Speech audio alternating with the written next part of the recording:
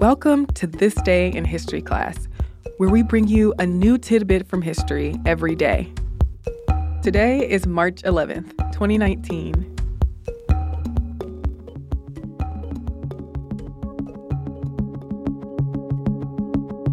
The day was March 11th, 1892. In Springfield, Massachusetts, 7 students and 7 teachers played the first public game of basketball at the International Young Men's Christian Association Training School, or what is now Springfield College. An article in the March 12th issue of a Springfield newspaper said the following: over 200 spectators craned their necks over the gallery railing of the Christian Workers Gymnasium while they watched the game of basketball yesterday afternoon between the teachers of the International Young Men's Christian Association Training School and the students. At the time, James Naismith was working as a physical education instructor at the YMCA Training School in Springfield. The students at the school were confined indoors during the cold Massachusetts winter, and they had a lot of pent-up energy. The calisthenics and children's games they were playing in class just weren't cutting it for the rowdy students. So a teacher challenged Naismith to create a game that could keep students active in the wintertime between football and baseball seasons. Naismith drew from the games of rugby, lacrosse, and another that combines tag and marksmanship called Duck on a Rock. So on December 21st, 1891, Naismith asked his students to play a 9-versus-9 match using a soccer ball and 2 peach baskets. He mounted the peach baskets to the lower rail of the gym's balcony, which was about 10 feet or 3 meters above the ground. The goal was to throw the ball into the opposing team's peach basket. The baskets didn't have holes in the bottom, so students in the balcony would have to grab the ball out of the basket when it went in. But since Naismith hadn't given the students any clear guidelines other than get the ball in the basket, the game didn't go so well. He said the following in a 1939 radio interview: "The boys began tackling, kicking, and punching in the clinches.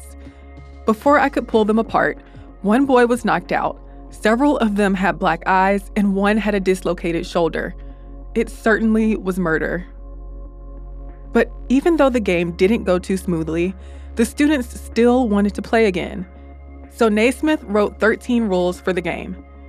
His secretary typed the rules on 2 pages, and he hung them up in the gym. I won't tire you by going through all of the original rules, but here are some. The ball may be thrown or batted in any direction with one or both hands. A player cannot run the ball, but must throw it from the spot where he catches it, though there is leniency for a player who catches the ball when running if he tries to stop.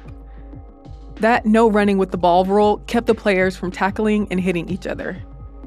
Naismith had invented the game of basketball, which was originally written as 2 words. And in a January 15th, 1892 article that was sent to YMCAs across the United States, he listed the rules of the new game. 5 days later, the first official game of basketball was played at a YMCA gym in Albany, New York. And on March 11th, the first public game was played at the YMCA Training School gym in Springfield.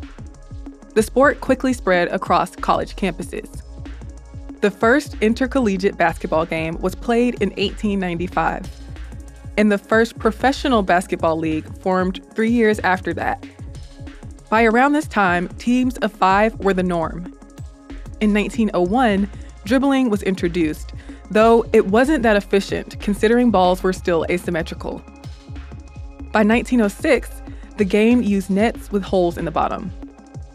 And today, the sport looks a lot different than it did at that first game in 1891.